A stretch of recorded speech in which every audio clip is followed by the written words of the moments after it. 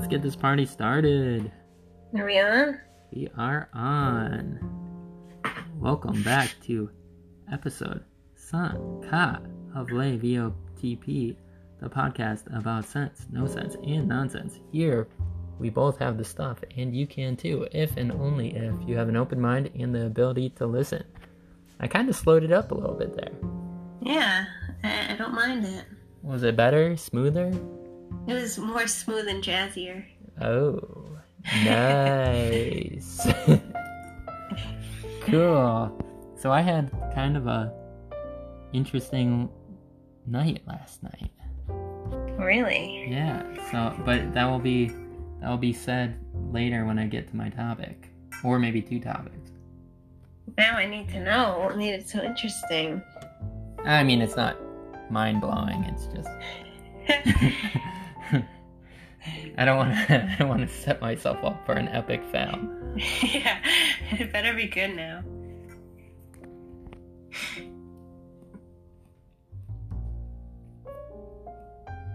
I was waiting for you to lead into topic 1. Oh, I thought I lost you for a sec. Okay, topic 1. So there's a lot of news about Walmart has decided to close on Thanksgiving for the first time in decades. So I wanted to know if you were a Black Friday shopper and what you thought of that whole craziness.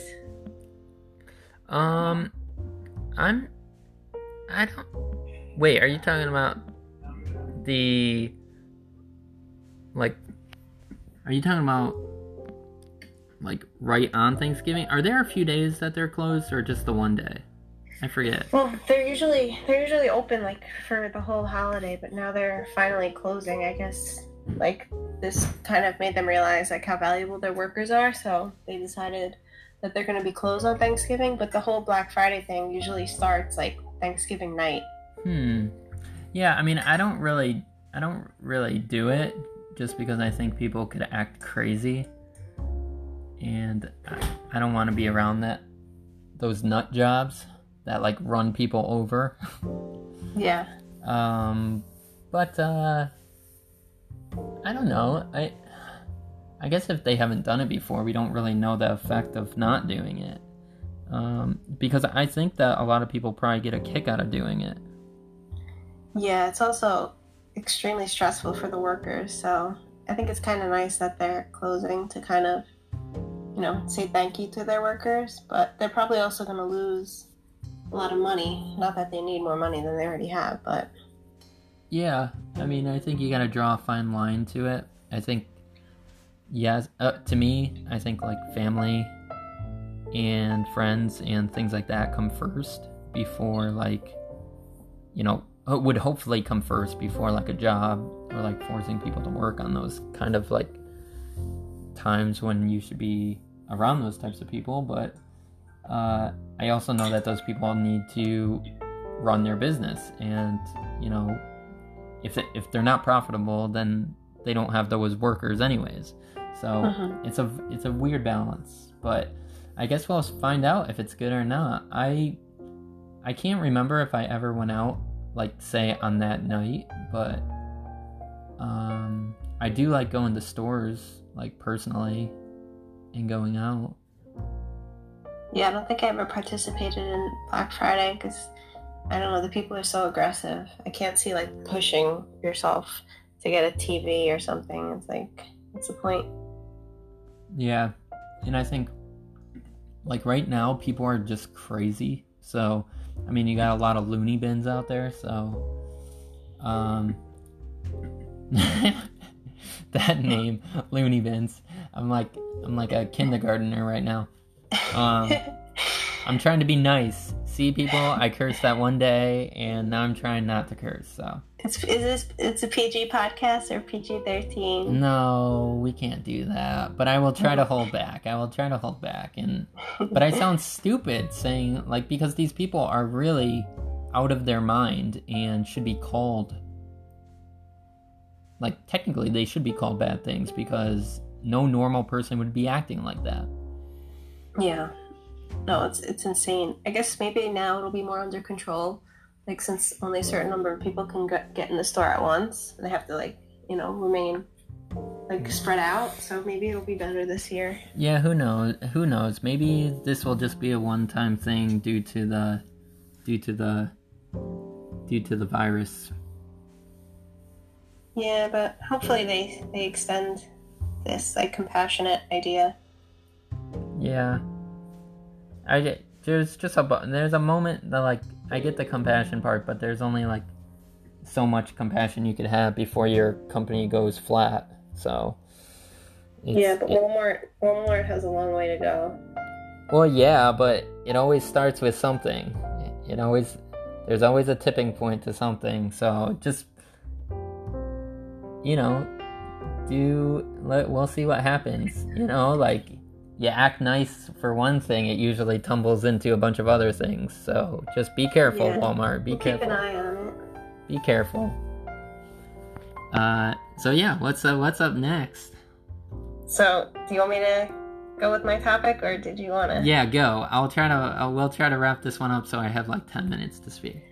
Okay, so I know we're both big fans of the movie Peanut Butter Falcon, and it's coming to Hulu. Oh, okay. So there's another.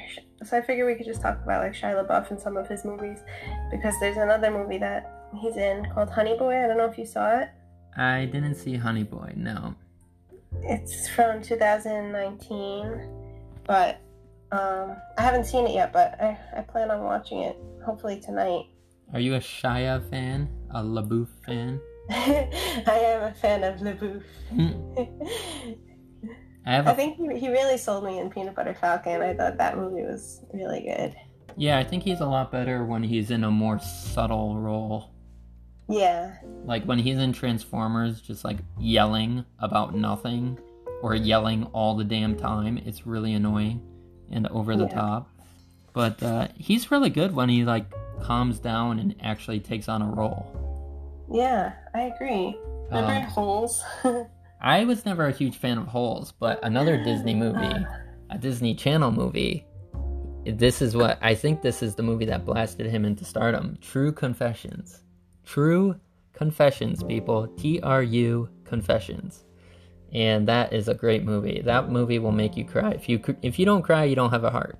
You don't have a heart. It's really good. He plays a twin, and he's like the mentally challenged twin out of the two, and them coming to realize like how different their lives are going to be. It's really touching.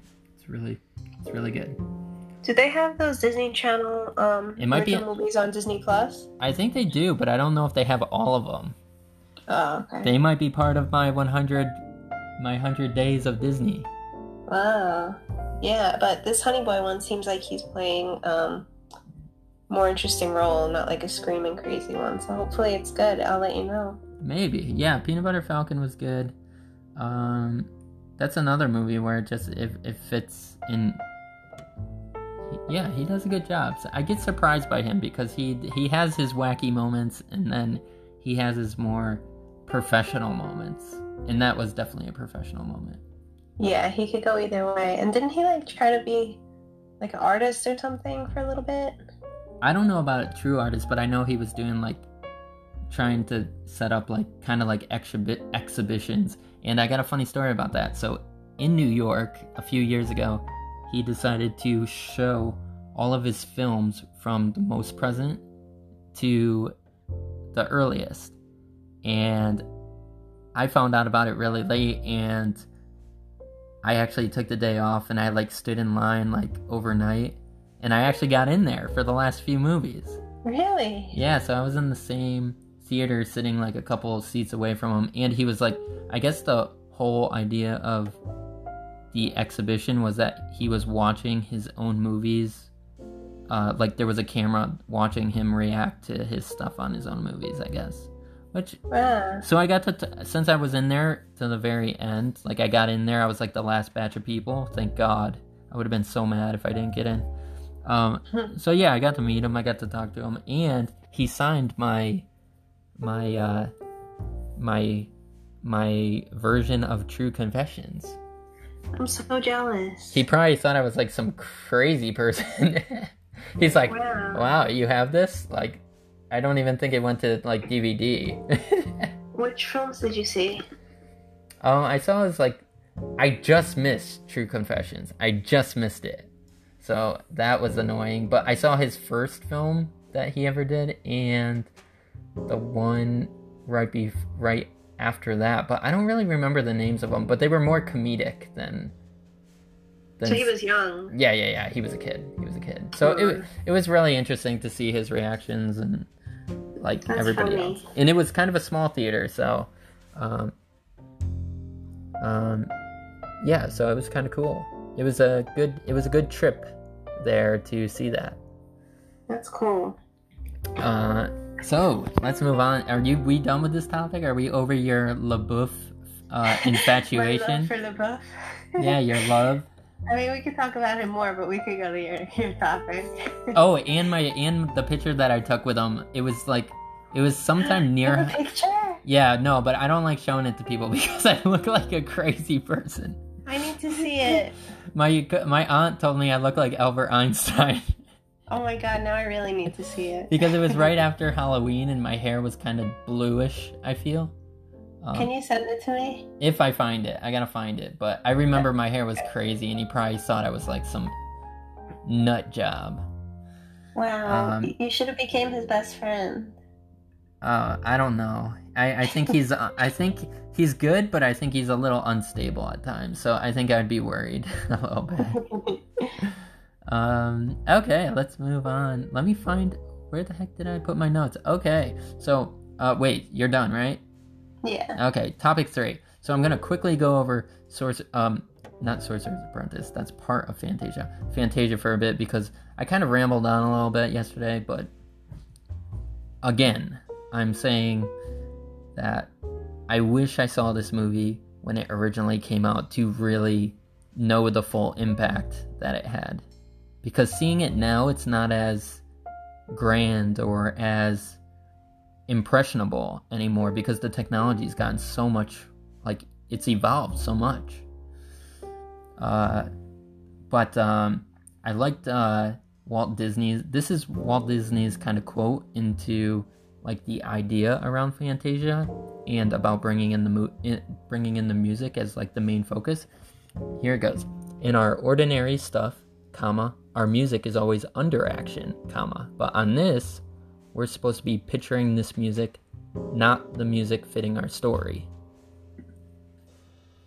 And So they made the soundtrack before the animation was made, and then they animated to the music? I think that's how it was. I know that I think it was the Philadelphia Harmonic or Philharmonic. I could be butchering that, but I think they're the ones that recorded with the conductor Leopold Stokowski, and I think they got the music together and they recorded it on different tracks so that, you know, they could have different. I think what they did was that they put different speakers. They had like a different setup, so everywhere they played this, they had to set it up differently.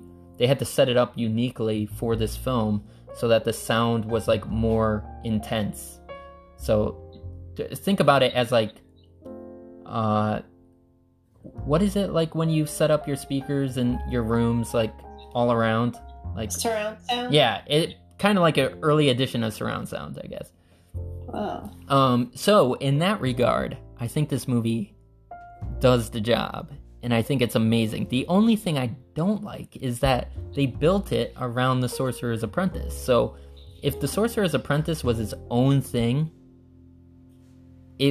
like, I feel like that could be its own thing. I feel like adding all this extra stuff around it kind of downplays the Sorcerer's Apprentice.